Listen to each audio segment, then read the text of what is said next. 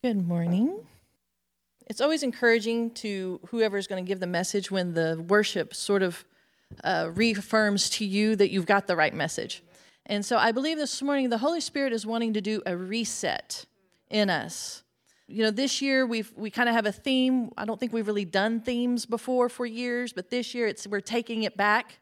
We're taking back everything that the Lord has for us that the devil has tried to steal or delay or destroy, because that's what he does. He steals, kills, and destroys. And so I feel like the Holy Spirit wants to give us a fresh baptism of his power. Because Jesus said that his followers, these things will follow my disciples, signs, wonders, and miracles. And it's not like that's a litmus test to see if you're really a follower of Christ, but it's something that should be the natural outflow of our lives, of our relationship with him, of the Holy Spirit on the inside of us. And the Bible also says, we're going to read it in a minute, that he brings us into all truth. Now, a lot of times, I don't know, maybe I'm wrong, but I think when we hear that, a lot of times we think we're going to get this deep revelation of revelations. You know, we're going to understand what the beast is with all the things, and we're going to understand the mountains and the animal that, you know, he's got the face of an eagle, and then it's the face of a lion, and then and we think we're going to get the truth of Daniel, right? But what if it's a little bit closer to home and a little more simple than that? What about if he just wants to get all truth in us? Like we talked about earlier, the lies that we've believed, the deceptions that we've taken a part of, deceiving ourselves, not others around us. I mean, that happens too, don't get me wrong. But what about he wants to lead us to all truth on the inside? And then that makes a difference in how we act on the outside. See, the world is sick of fake. I mean, are you guys sick of fake? We're sick of fake news, and I'm not picking on one side or the other. Everybody up there in Washington is practically fake. You know, it's rules for thee, but not for me. We've seen that a lot lately. Here, just in the last few years, it seems like the institutions that we felt in our government that were solid and that were just, we're now finding out are full of corruption and agendas. And everybody in Washington, it seems like, is lining their own pockets on both sides of the aisle. People are sick of fake. And it's sad, but even in the church, there's been so many leaders, young leaders, old leaders, but especially the young leaders that have fallen. And it's just fake. And so the world is searching for something authentic. They're searching for something genuine. And I believe that the Lord wants to do a reset, another baptism of his power in us, so that what they see in us is truly him and not the mixture that we have from our past experiences, from our families, from the way that we were raised, from the hurts that we've experienced, the disappointments that we've had. That they don't want a mixture. They don't want anything fake. They want the real thing. See, they don't want to hear your word of prophecy and hear if you were cursing them in the parking lot because they took your parking space. You know, they don't want to know your word of knowledge if you were just gossiping about them in the lobby. See, the world is sick of fake. We've got enough fool's gold out there in the whole world. They want the real gold. And here Jesus has he's got heaven just lined with it. We love the gifts of the Spirit. This morning we saw it. Word of knowledge was flowing. Prophetic words were flowing. The tongues and interpretations. We love the gifts of the Holy Spirit. And I am in no way putting those down. I'm actually believing the Lord for more of a demonstration of the Holy Spirit today. But gifts without fruit sour the experience. They sour the experience, and the world wants nothing of it. And so we've got to realize that the power of the Holy Spirit that flows in gifts, miracles, signs, wonders, when a blind person begins to see, that same power that is flowing into that person's physical body to bring them a healing is the exact same power that flows through us to bring us peace in a storm, to bring us joy when there's sorrow, to bring us patience when the whole world is on fire, to bring us kindness when everyone's mean. It's the same power that grows the fruit in us. So many times we understand gifts of the Spirit. It's just to whomever he wants to place it on. It's a gift. You don't ask for it. You just receive it. And the giftings and callings of God are without repentance, meaning he doesn't take it back. I think sometimes some people, we think that we have to grow our own fruit. Like we've got to grow it. And when we grow it, then we'll get more gifts. Well, that makes it not a gift. That makes it a reward that you've earned. And that's not what it is. See, a tree can't make itself grow fruit. That takes the Lord. See, that's why the Israelites, when they were in the wilderness, they had a cloud by day to give them shade. They had a fire by night to keep them warm. They had manna delivered to them. When they wanted meat, they had birds bring it to them. Like, God provided everything for them. And it was this miraculous 40 years in the wilderness. And then they stepped into the promised land. Did the miracles stop just because they had to sow? Just because they had to plow? Just because they had to harvest their crops? Let me tell you, being a farmer's daughter, it's a miracle that there's ever a crop. It's a miracle between the floods and the droughts, the tornadoes, the pestilence, the diseases that come on the crops, the locusts that come through. I mean, every year in parts of Africa, there's an entire swarm of locusts that come through and wipe out crops in different areas. And so farmers can tell you it's a miracle that there's ever a crop. But somehow, because we're not farmers and we're not that close to our food, we don't realize it. We think it's by the sweat of our own brow. I gotta be patient. And so we swallow and we stuff our feelings, and then finally we can't take anymore and we blow up. And then people are looking at us like, what is wrong with you? I thought you were a Christian. Instead of stepping into a place of faith and saying, okay, God, I'm not feeling a whole lot of patience right now. I think you put every slow person in a car in front of me when I'm running late and I need to get there. You know, when we're not feeling the kindness, when we're not feeling the joy, when we're not feeling the certainty in him, we somehow think that we've got to pull ourselves up by our bootstraps and do it. And instead, it's the same power. It's the same power. Turn with me to John, the book of John, chapter 16. We're going to start at verse 7. And I'm reading out of the Amplified. But I tell you the truth. This is Jesus talking to his disciples. It is to your advantage that I go away. For if I do not go away, the helper, comforter, advocate, intercessor, counselor, strengthener, stand by, will not come to you. But if I go, I will send him, the Holy Spirit, to you, to be in close fellowship with you. See, he's a helper, he's a comforter, he's an advocate, he's an intercessor, he's a counselor, a strengthener, and a stand-by. The Holy Spirit, the power of the Holy Spirit is there to change our lives, to change us on the inside, to change us from the inside out. So many times we want to work on the outside. We want to put on a show to everybody else and make it look like we're all okay. And then when everything just becomes too much and we blow up, then all of a sudden people start noticing that we're not what they thought we were because we weren't projecting our true selves. But allowing the Holy Spirit to come.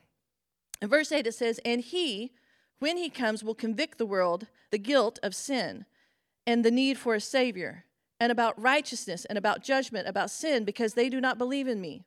About righteousness because regarding personal integrity and godly character, because I am going to my Father and you no longer see me. About judgment because of the ruler of this world, Satan, has already been judged and condemned.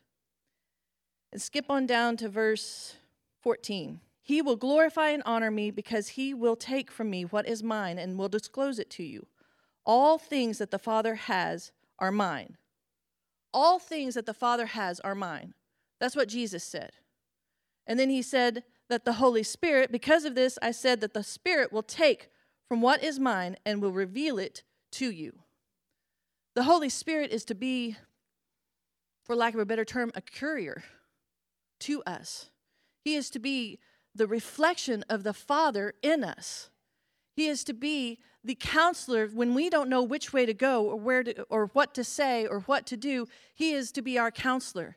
When we need an advocate in heaven, when we've messed up and we need someone to go before the throne, he is our advocate. He is our strength. we have to realize that I think sometimes we start to think that there's a secular and there's a sacred. But Jesus made all things sacred through the power of the Holy Spirit. See, we don't work unto ourselves. We don't work unto our boss. We don't work unto our paycheck. We work unto God. And the Queen of Sheba came to visit Solomon, and she was so amazed at the excellence of his servants, the way they dressed, the way they addressed her, the way that they fixed the table. She was so amazed that just even in their mundane, normal, daily life, God was so involved and he was so reflected that it made her curious, who is this God? How does this happen? How do you get just servants to do this kind of stuff? How does this work? And so the world is watching us. They're watching us, and I'm not trying to get anyone to put on a show. I believe the Holy Spirit wants to just so change us on the inside that everything we touch on the outside reflects him, and then that draws people unto him. See, it's a fine line. Like, it's not our burden to get people there. The Bible, it said it. The Holy Spirit convicts the world of sin, not us. We don't have to go around and thump them with our Bible and call them sinners and tell them how horrible they are and how they're going to hell. On the other hand, as Christians, because we love them, we tell them they're going to hell because we don't want them to go there. It's a fine line. It's because it's about motivation. It's about source. Jesus was about source. Where is your source coming from? Is it coming from you and your desire to look good, your desire, maybe even a more innocent, you just innocently desire to get people to come to Jesus. But you're relying on yourself, and the source is yourself, and it's not coming from the power of the Holy Spirit. It's a fine line in the motivations, but that's what Jesus was about, right? He said you're to love your neighbor. He said that you're to love your enemies, and if you hold hatred toward them, you've already murdered them. And so it's Jesus wants to get down into the nitty-gritty of our business and of our hearts and of the way that we think and the way that we perceive and in the way that we react and the way that we act. He wants to get down into the nitty-gritty of it, and that takes the power of the Holy Spirit. It takes the power of the Holy Spirit and the gifts and the fruit. It's a whole package deal. We cannot do one without the other. We absolutely cannot do one without the other. See, the Bible promises that he will lead us into all truth. Verse 13, but when he, the Spirit of truth, comes, he will guide you into all truth, full and complete truth. For he will not speak on his own initiative, but he will speak whatever he hears from the Father. When the Holy Spirit speaks to us, he's not doing it on his own. He's not separate from the Father. He is speaking the Father's heart. When you get a prophetic word, when you get a word of knowledge, like we saw this morning, that is straight from the throne room of heaven. That is not just a thought in some man's head or woman's head. When it's anointed and it's the Holy Spirit, I'm not saying other people can't make things up, because we know they can, and they probably have good intentions and they're just a little overzealous or something. But when it's agreeing with your spirit and they're telling you business about you that there's no way they can know it, that's from the throne room of heaven. And it's coming not to give you a goosebump in here, but it's coming so as to change your trajectory, to change your life. See, if you walk out of here on Sunday and take off your Sunday hat and put on your Monday through Friday hat, you're doing it wrong. You're doing it wrong.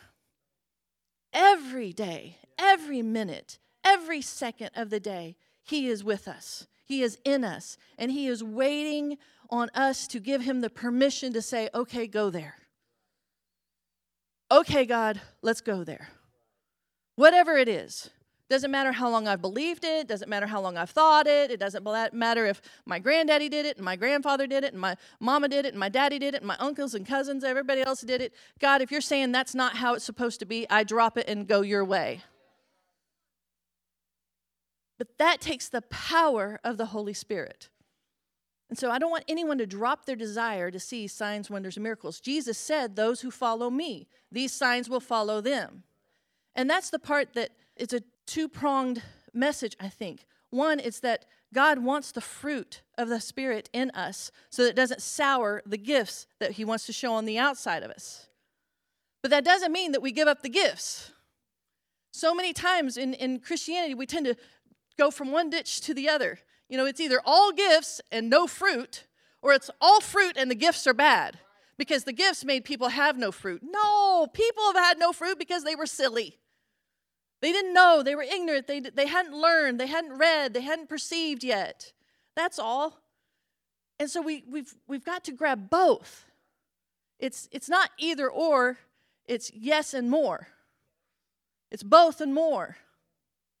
See, the same faith for miracles that we use for miracles, for believing for healing, is the same faith that we can use for peace in a storm.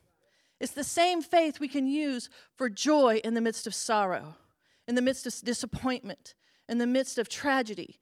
It's the same power, it's the same faith that we can use for patience when we need it, for kindness, joy, peace. What are the other ones? Self-control. Oh, God, yes. Oh, Jesus. Some of us need a lot of faith for self-control. Some of us more than others. But it's the same faith. So many times we beat ourselves up because we don't see in our lives what we think we should have, and so we beat ourselves up and we think that we've got to do it, and we've got to do it, and we've got to do it, and we got to make it, and we got to make it happen, and if it doesn't happen, then I'm going to fake it to where people at least think it's happening because I've been a Christian for too long to still be having this issue, and I don't want everybody to be looking at me and judging me and thinking I shouldn't be having this issue by now, but I still do, and so let me just fake it until I make it. But it's the same faith. It's the same faith, believing for blind eyes to open as it is for self-control, for long suffering, for perseverance. See, we don't earn our gifts through our fruit. Gifts are gifts, but fruit is grown. And a lot of time to get the most out of your fruit tree, it requires sunshine, being in the Word, it requires water, and it requires pruning. And that's where I think so many times we get hung up. We just don't want to cut away the things that the Lord is wanting to cut away because either they serve us in some form or fashion, or it's just too painful, we think, to let it go. But having it in our lives isn't producing anything good either. It's a little bit like Dr. Phil, well, how's that working for you? And so we've got to, I think the Holy Spirit is asking us this morning, will you let me cut away what I need to cut away? Whatever it is. And I'm not, maybe for you it's watching a certain TV show or listening to certain music or going to certain places, but more than likely it's other stuff like that unforgiveness that you have towards someone that really hurt you and it was a very unfair, unjust situation. It might be that disappointment that something didn't work out like you thought it would, and it's just clung on to you and you can't seem to get it off. Well, that's what the Holy Spirit pruning shears are for, and he can do that. And so we need both in our lives, the fruit and the gifts, all brought by the power of the Holy Spirit. It's yes and more. And so I was scared to say it, still am, because you can't manufacture the Holy Spirit. It's either there or it's not. And I don't mean like he's always with us. He's always in us. But he doesn't just perform on our command. And that makes it scary. When you go out and you hear the Holy Spirit say, hey, go pray for that person. And you go pray for them and nothing happens. And they're just looking at you like you're some sort of weirdo. Then guess what? That's recorded in your mind and in your emotions because you felt like a really big weirdo. And then the next time you hear the Holy Spirit say, go pray for that person, you don't want to do it. Like, you don't want to do it. And I don't blame you. But the results aren't on us. It's just the obedience that's on us. That's our part. And so whether we look like fools or not, whether we look crazy or not, the Holy Spirit is wanting us to get a fresh baptism of power today so that we could power through our insecurities, power through our past disappointments, power through our fear of man, power through our hesitancy, power through whatever is standing in front of us to where we could reach a lost and dying world. Because that's what it's really about. It's not so we can come in here and pop our collar up and, hey, I got 2 words of knowledge at Target this week. It's not about us. Like Kirk always says, it's not about us, but it's not without us. And so God is asking for our obedience this morning. Will you say yes to him in whatever area he's wanting to prune? Will you say yes to him to step out in faith and believe for that self-control, that perseverance, that long-suffering, that patience, kindness, joy, love? I mean, some of us, we need some faith for just some love. Not to give it, but to receive it. Some of us, there's this twist on it where love is for everybody else, but it's not for us.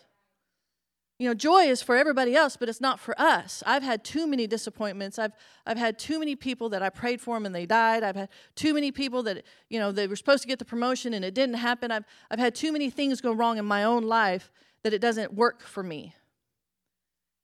And either the Bible works or it doesn't. This is sort of where the rubber meets the road. The proof is in the pudding. And so we've got to just step out and say, God, okay, I haven't seen it before, but that doesn't mean it's not going to happen now. God, I haven't experienced it before, but that doesn't mean that's not what you've called me to, and it doesn't mean that's not what you want me to do, and so I'm just going to step out and try to do it anyway. And so I'm believing the Lord this morning for more demonstrations of the Holy Spirit. I mean, we've already had some. We had amazing words of knowledge and prophetic words, but I'm believing the Lord for more. I'm believing for a fresh baptism of power and of fire and of intimacy. So stand to your feet with me. We're going to